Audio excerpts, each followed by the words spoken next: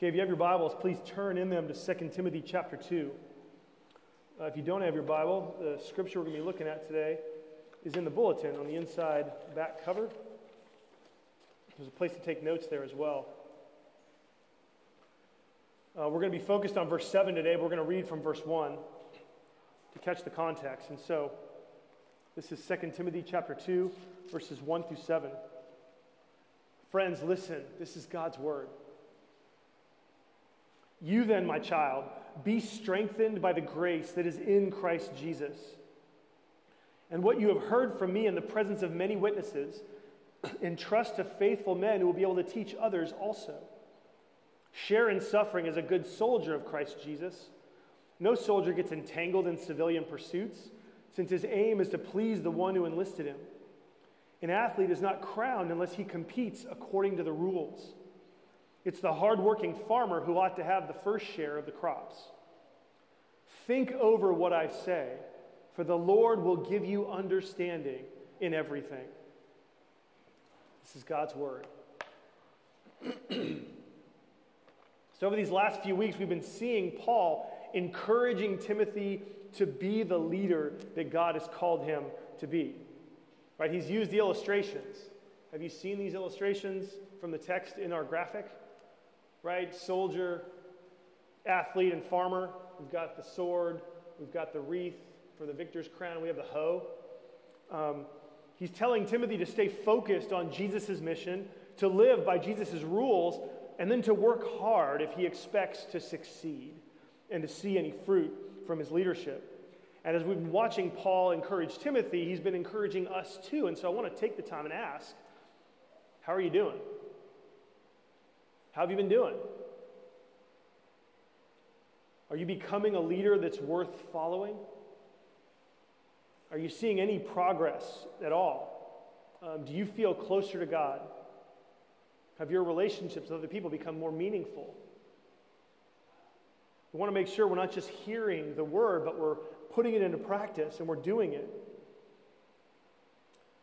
Or are you just not progressing the way you'd like?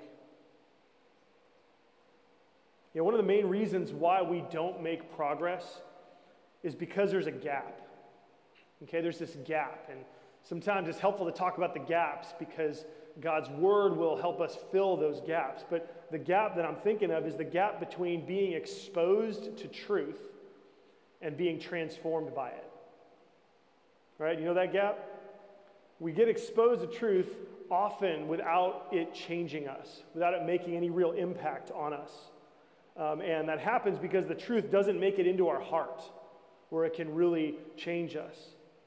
So there are things that you've heard or even things that you believe, but those things haven't made their way into your heart, so they don't affect you. And sometimes people call this the gap between the head and the heart, right? Some people have even said that there's 18 inches from, the people are 18 inches from heaven. Right? Have you ever heard this? They know about God, but they don't trust him. It hasn't impacted the core of who they are, and so they fall short. But then there's also things that we start trying to do and that we can't keep up with. Right? There's habits that we try to create or habits that we try to break, and after a short run, we fail. Right? We end up back the way we were. And so this is the gap between the hand and the heart. Right? You got the head and the heart, what you know doesn't change who you are. And then the hand and the heart gap is that we try to do something new, but it's not part of us. And so after a while, it fails. What's the deal with these gaps? Right? Why do we have these gaps? Just a few thoughts about why. Well, because number one, it's hard to actually change. To really change is difficult. Our efforts to change don't seem like they work. So we'll try something new and it doesn't seem to work, or it doesn't seem to change us at all, and so we sort of give up. It's just easy to choose our old ways, right? While we're trying to build new practices or trying to really live new, it's so easy just to be our old self. And then a lot of times we sort of realize and we come to this conviction that it doesn't matter if we don't change now, right? It's not a big deal, right? Our ticket to heaven's punched. We know where we're going. What difference does it make if we make any progress or not? And sometimes that keeps us with this gap. And then I think the last thought, sometimes we're afraid of what might have to change if we're really serious. Now, Timothy was living in this gap. He had this gap, and he was a man who, frankly, was taking the easy way out. He was crumbling under pressure, and his gap was that he believed Jesus, but he didn't want to suffer for believing in Jesus. When Paul was around, Timothy looks as though he was a co-hero. But when Paul was gone, without Paul, Timothy became a coward. He crumbled in his fear of suffering. And so though he believed in Jesus, he didn't want to associate with Jesus if it meant suffering. And so Paul writes this letter to close that gap. Right? It's to wake Timothy up and to help him become the man God made him to be. But even Paul knew that the truth that he was sharing with Timothy wasn't enough to close the gap. Okay, even Paul understood that all this glorious truth that he has been sharing with Timothy, it wasn't enough. It's not enough to close the gap. Paul knew that it wasn't enough for Timothy to read this letter. Timothy needed something more, and guess what? So do you. So do I. We need something more than just information. If you ask yourself, why don't things change in my life? Why don't I make progress? Well, you need what Timothy needed, even if you might need it for different reasons. Okay? If you find people who have what Timothy needed, you want to follow them. Okay? You want to follow them. They are worth following. You want to imitate them. And Paul tells us what this is, what this missing piece is in verse 7. He says, think over what I say, for the Lord will give you understanding in everything. And so what we see from this verse, this is the first blank in your outline, that leaders worth following balance doing with contemplation. Okay? Leaders worth following balance doing with contemplation. Okay, leaders who are worth following don't just do things. They actually know what they're doing. Okay? They know what they're doing because they take time to stop and to contemplate. And this is the key to transformation and to becoming someone who can lead others. And so today, as we look at this verse, we're going to look at the what, the why, and the how of contemplation. Okay? And so first, the what. Again, what is spend time with God and truth? Spend time with God and truth. This is what Paul says at the beginning of verse 7. Or what he says here. He says, think over what I say, for the Lord will give you understanding in everything. He says, think over what I say. His application, Timothy, isn't get up and go do something. But he says, stop and think about what I've told you. Okay? Not get up, not go, not do, but stop. Stop and think.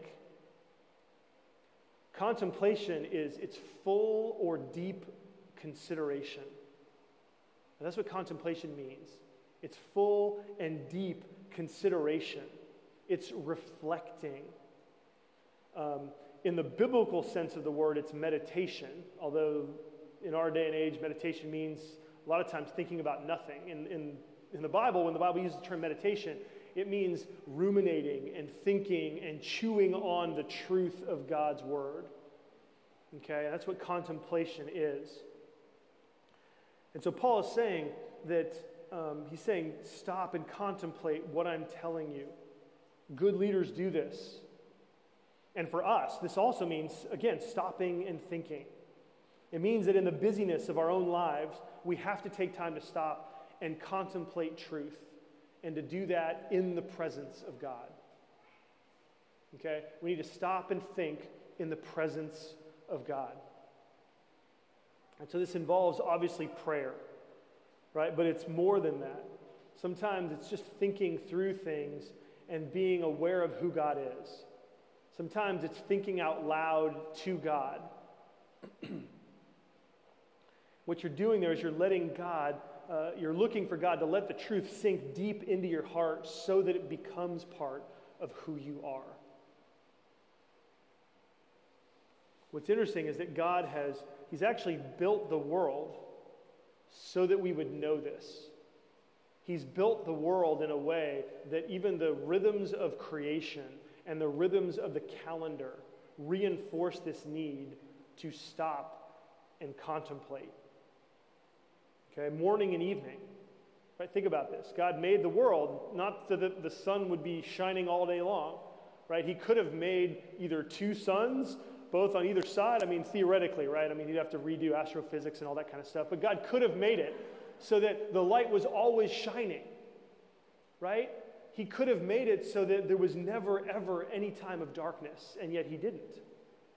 He didn't. He actually built the world before the fall. And it had a time of morning and evening, light and darkness. And I think this communicates to us. This is part of God's design for us to achieve this balance of doing and contemplation. Right? The day is for work. The night is for rest and reflection. And so God wants us to stop and think about our days and reflect on them with Him in prayerful contemplation. Right? The rhythm of the day and the evening and the morning, the evening and the morning teach us this. And then just more than every day, but the Sabbath. Right? Think about the Sabbath, that one day in 7, God wants us to stop from all of our doing so that we can rest and worship Him. Right? It made it into the top 10. Right? The 4th commandment says to rest. It calls us to stop and to think about what is true, what is most important, what is life really all about. I mean, even Jesus needed these times alone with God. Right? Countless times in the New Testament, in the Gospels, we see Jesus retreating so that he can get alone with God. There's times when Jesus says, man, more important to me than sleep right now is that I spend this time with God. And if Jesus needed it, who are we? So I think most of us know this, right? I think most of us know that we're supposed to do this, so why don't we? Why don't we? I think, again, if you consider the reasons for the gap, it's the same answers, right? It's hard to set this time aside. Right? It's easy to just choose to react to all of the things that need to get done. Also, if we're honest, there's times when we actually do this and nothing happens. Right? We go to God in prayer and we get nothing. And we think, man, I was hoping the heavens would open and the Spirit would descend upon me like a dove, and, you know, and there was no voice from the Lord.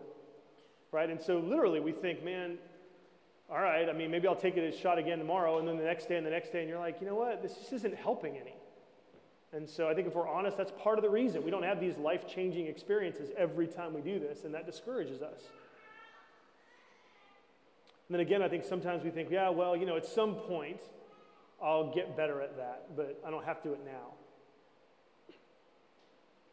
And I think, too, there are some of us who really there's a bit of a fear that if I begin to spend more time in the presence of God, there are things that are going on in my life that He is going to want me to deal with. And I don't want to deal with those things. So again, just trying to be honest about why we struggle, even knowing that this is something we should do, why we struggle to do it.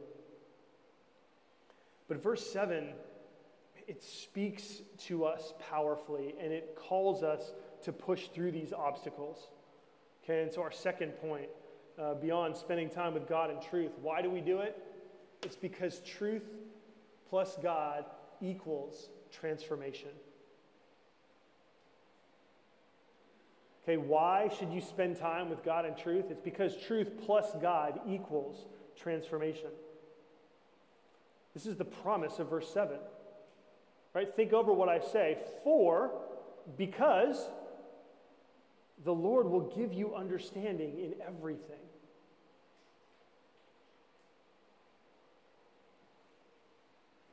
If you think over what God says, He will give you understanding in everything.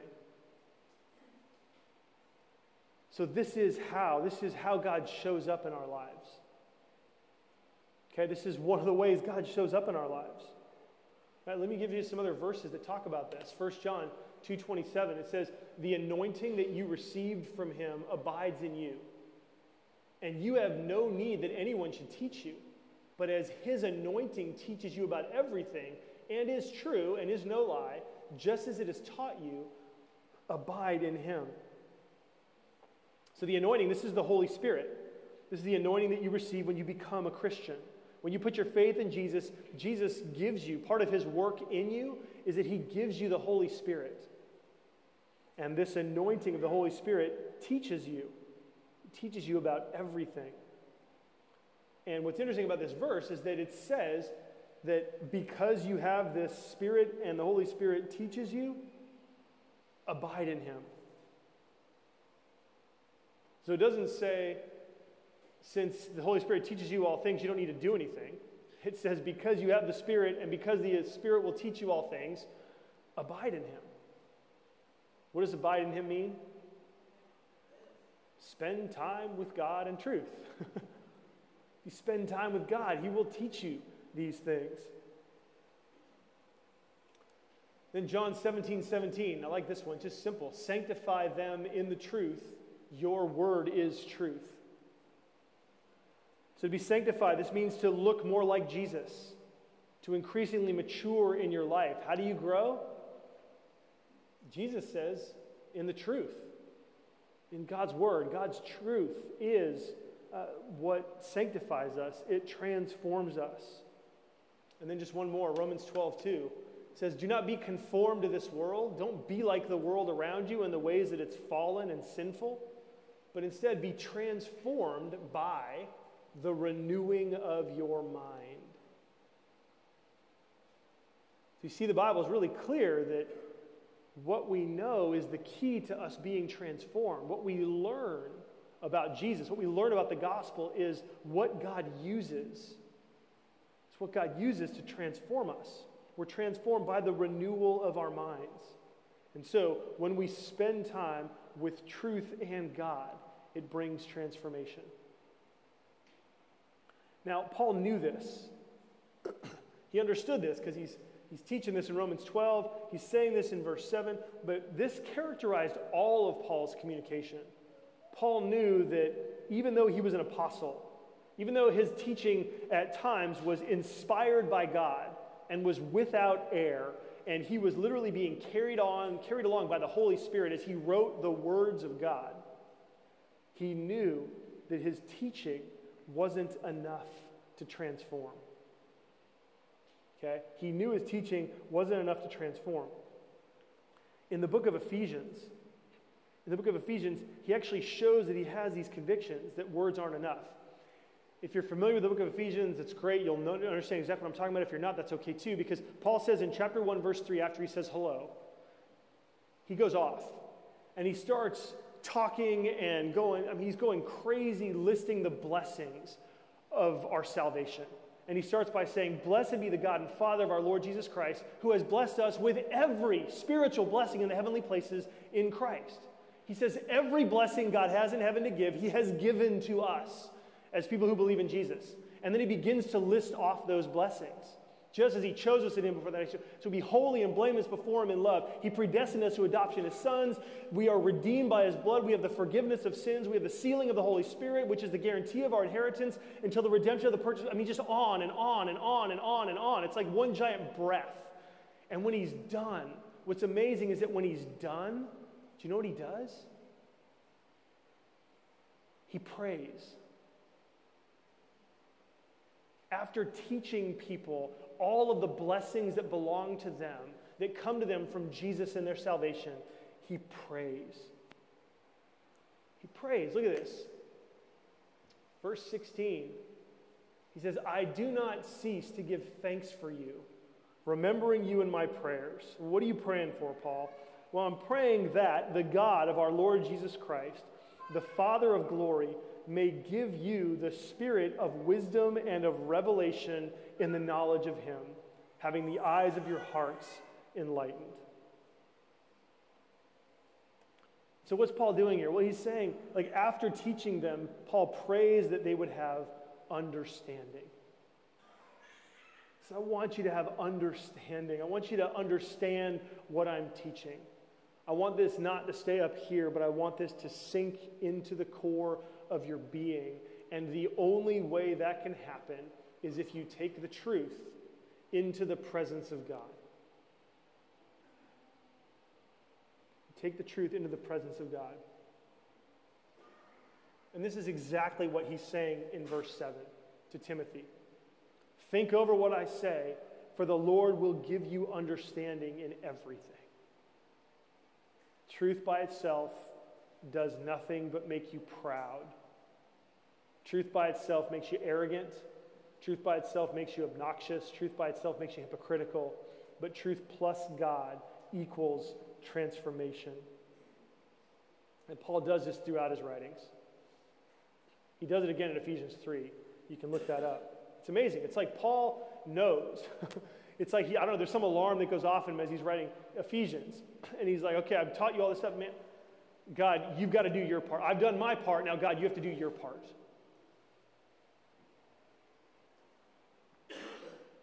So there's two major implications of this within this point of God plus truth equals transformation. First, we've already talked about, is that truth by itself can't transform. The truth needs God. Okay, the second implication of this is that if you stop and you contemplate truth in the presence of God, you don't just get truth, you get God. Okay? If you take the truth of God's word and spend time in the presence of God with it, thinking about it, talking to God about it, asking God, what does this mean? Saying to God, God, I think this is what it means. It sounds to me like this is what you're saying. It sounds like this is how this might work out in my life, right? When you do that, you actually get the presence of God.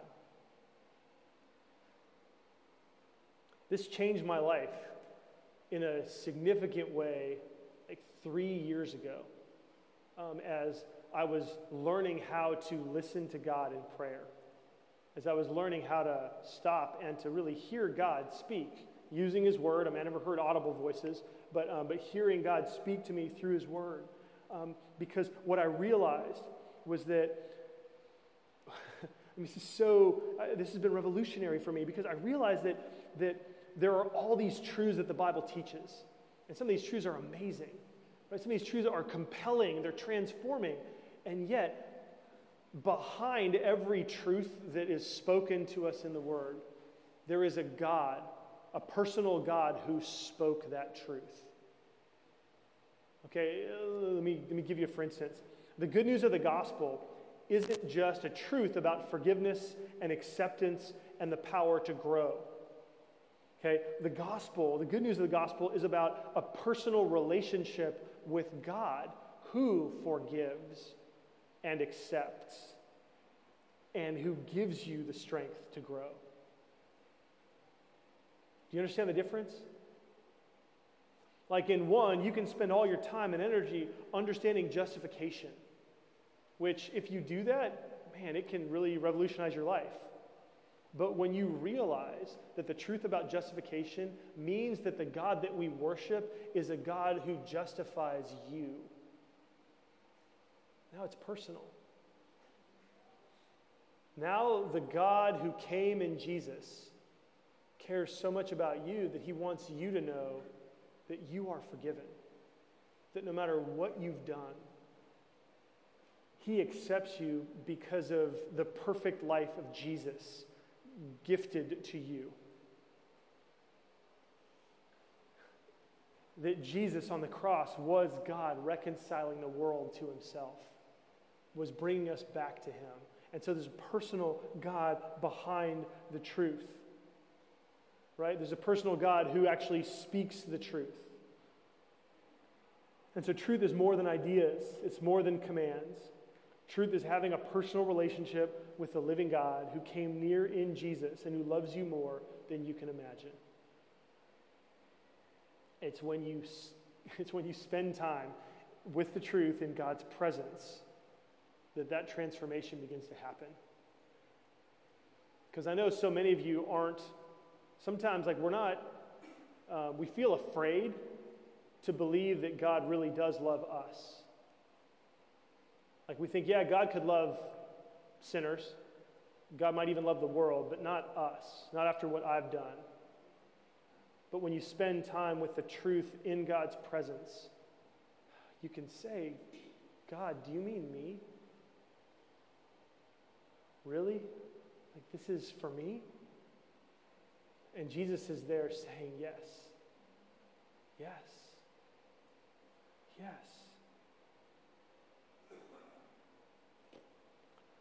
This is why we need to overcome the excuses, right? This is why we need to overcome the distractions and the barriers to spending time with truth and God.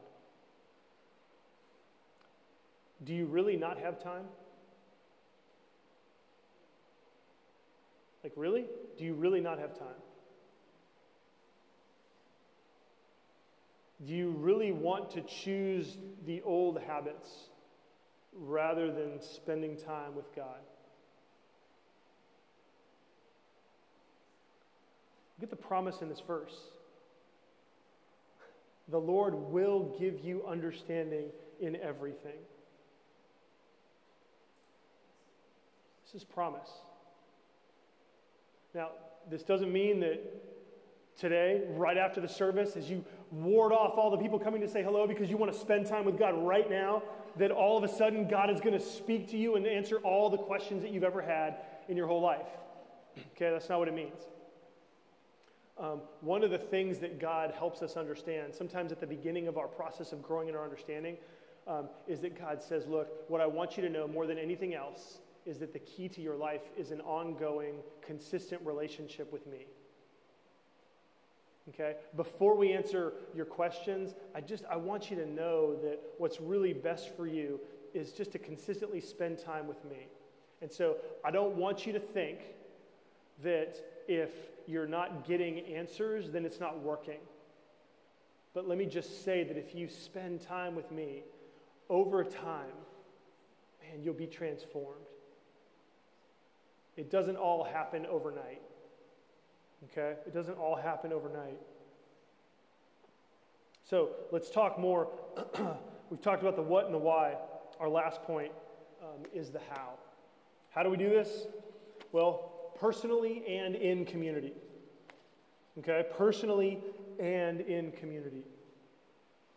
Right, if you're ready for this, how do you do it? How do you bring God and truth together? How do you spend time with God and truth, both personally and in community? So you want to go to God personally. You want to take time each day to bring God and truth together. And I would say you should devote a larger portion of time on Sundays so that you can contemplate truth, so you can think about God, so you can think about what's really important to you. You can think about who you care about. You can think about the week that has come and gone. You can think about the week that is still to come. Right? You want to take time and think over what God says. Because as you do this, He'll teach you things. When you begin to have a daily rhythm with God, things will happen in your life with Him. When you begin to take time on a weekly basis to sort of get out, Michael Posey calls it getting off of the dance floor and up on the balcony. You know, where we spend so much time doing. It's so important for us to get off the stage or off the platform or off the dance floor and get up and look and see, hey, what really is going on in our lives? Like, what really am I doing? What are my priorities? What is important to me? Am I making progress? And you can just ask yourself those questions, with God. God, I'd like to spend some time thinking about my week. Here are the things that I thought were important. Here are the things that I wish I'd gotten done but didn't. Can you help me have understanding so that this week can be better? Right? I think one of the best tools that can help you with this is City Bible Reading. City Bible Reading is our church-wide Bible reading program. It's got a plan to read the Bible in the New Testament every year, the Old Testament every 3 years. But it's more than just a Bible reading plan. It's also a method to make sure that when you read, you worship God. that you don't just read the truth of his word, but you bring his presence into the process. Right? City Bible reading teaches us to pray through, to bring truth and God together through the acrostic acts. And if you've been around, you've heard me talk about this, but hear me again now and see if what I say now might add something to your understanding of the ACTS process. Okay? A is adoration. This is where we tell God how amazing he is, how wonderful he is. This is where we worship God for who he is and what he does. Right? If you look at this verse 7, where it says, "Think over what I say, for the Lord will give you understanding in everything." Like, how would we adore God in this passage? Right? Because it's important not just to know, hey, I need to think about this, but it's important for me to worship the God who authored this verse. Right? And so adoration would mean, God, you are the God who takes us beyond information and you give us understanding. God, you are the one who can actually cause us to grow. And so God, you are the God of growth. You are the God of transformation. You are the God of hope. Right? You want us to be changed by your word, to be renewed and transformed.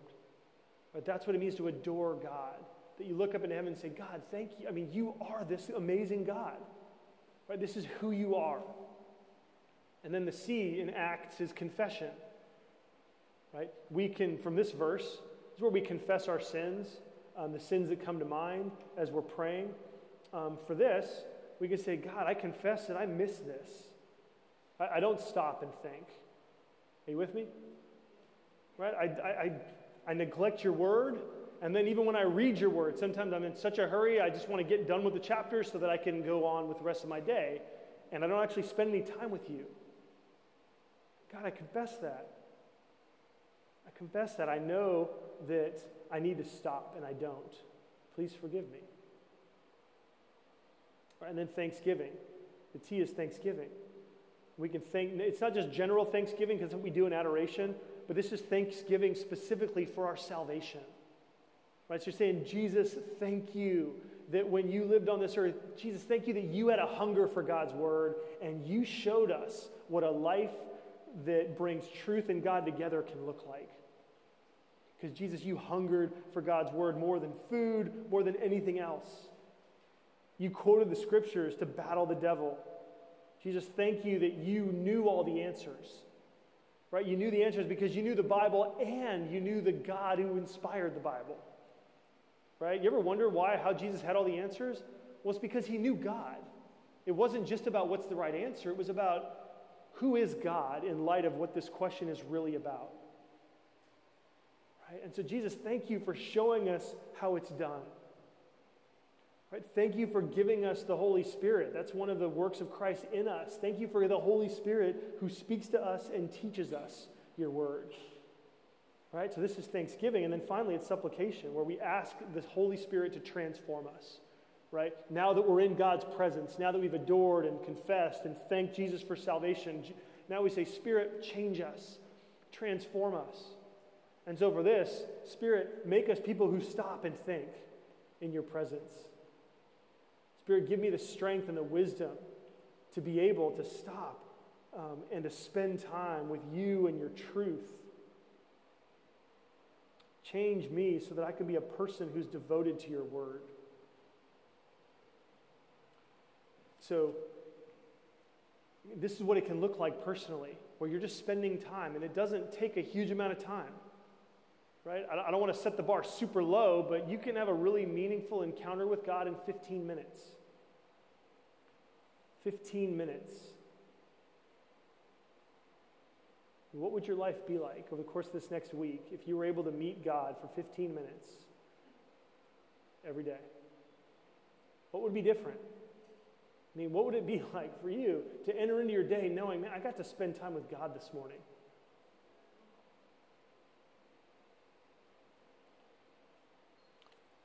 So if you don't have one of these CBR journals, you can get them. I think they're on the back info table. We charge $5 for them, but if that's a problem, you don't have to pay. And if you have questions about this, we review, a lot of our life groups do a city Bible reading exercise once a month just so that we can learn how to do it together. Oh yeah, and that's the other thing, right? You want to do this personally, but you also want to do it in community, right? We recognize that that our ability to meet God, our ability to grow in our relationship with Him, our ability to bring truth and God together by ourselves grows exponentially when we also do it with others. Okay? Some of you are hearing what I'm saying and you're like, yeah, I could totally do that. Some of you are hearing what I'm saying and going, man, I really wish someone would show me how to do that. Because when I try, it doesn't work. If you're there, then grab someone else and say, hey, could you do this with me? I just want to learn how to do it better.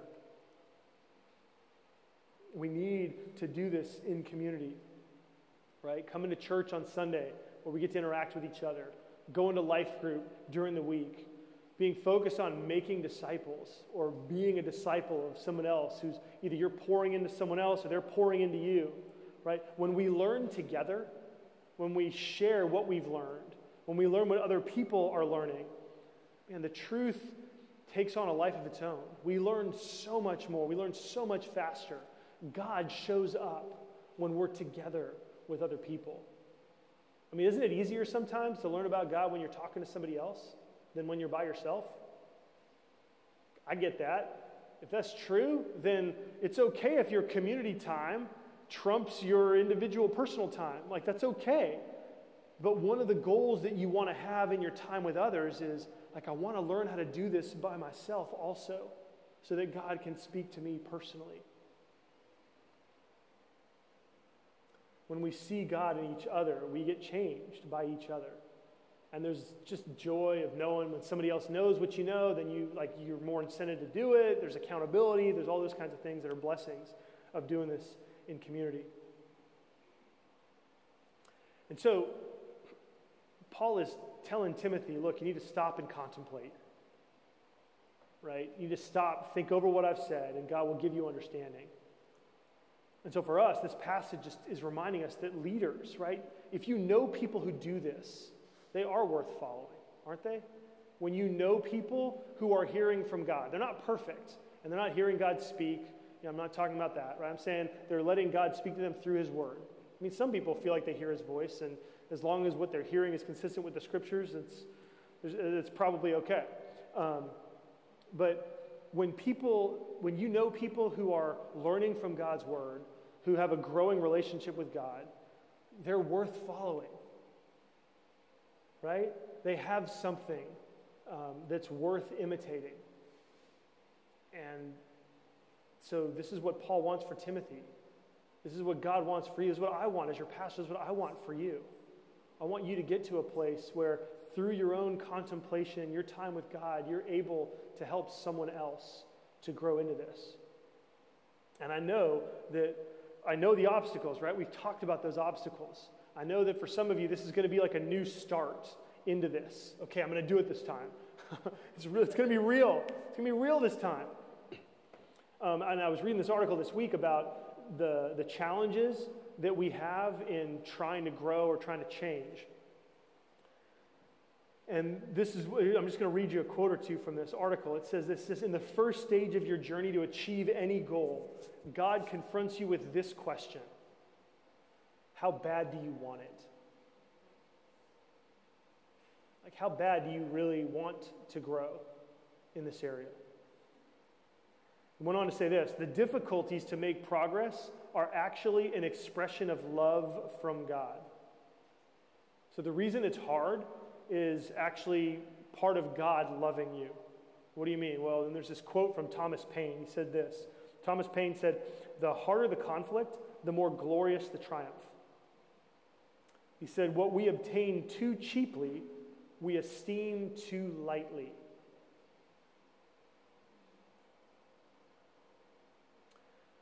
God is out to make heroes of us all.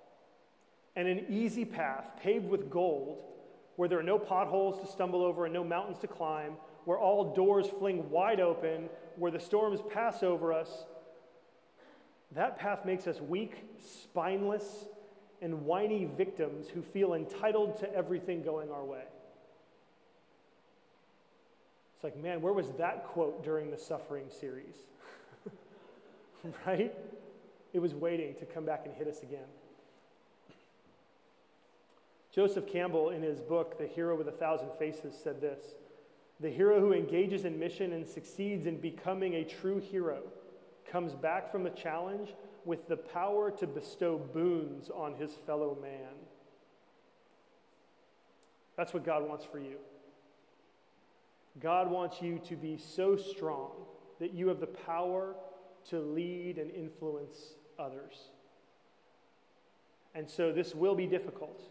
There will be opposition. There will be obstacles.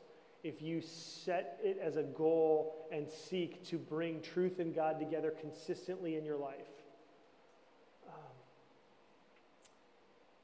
But isn't it just like the gospel? Isn't it just like the gospel to get us going by telling us first to stop and contemplate? Let's pray together.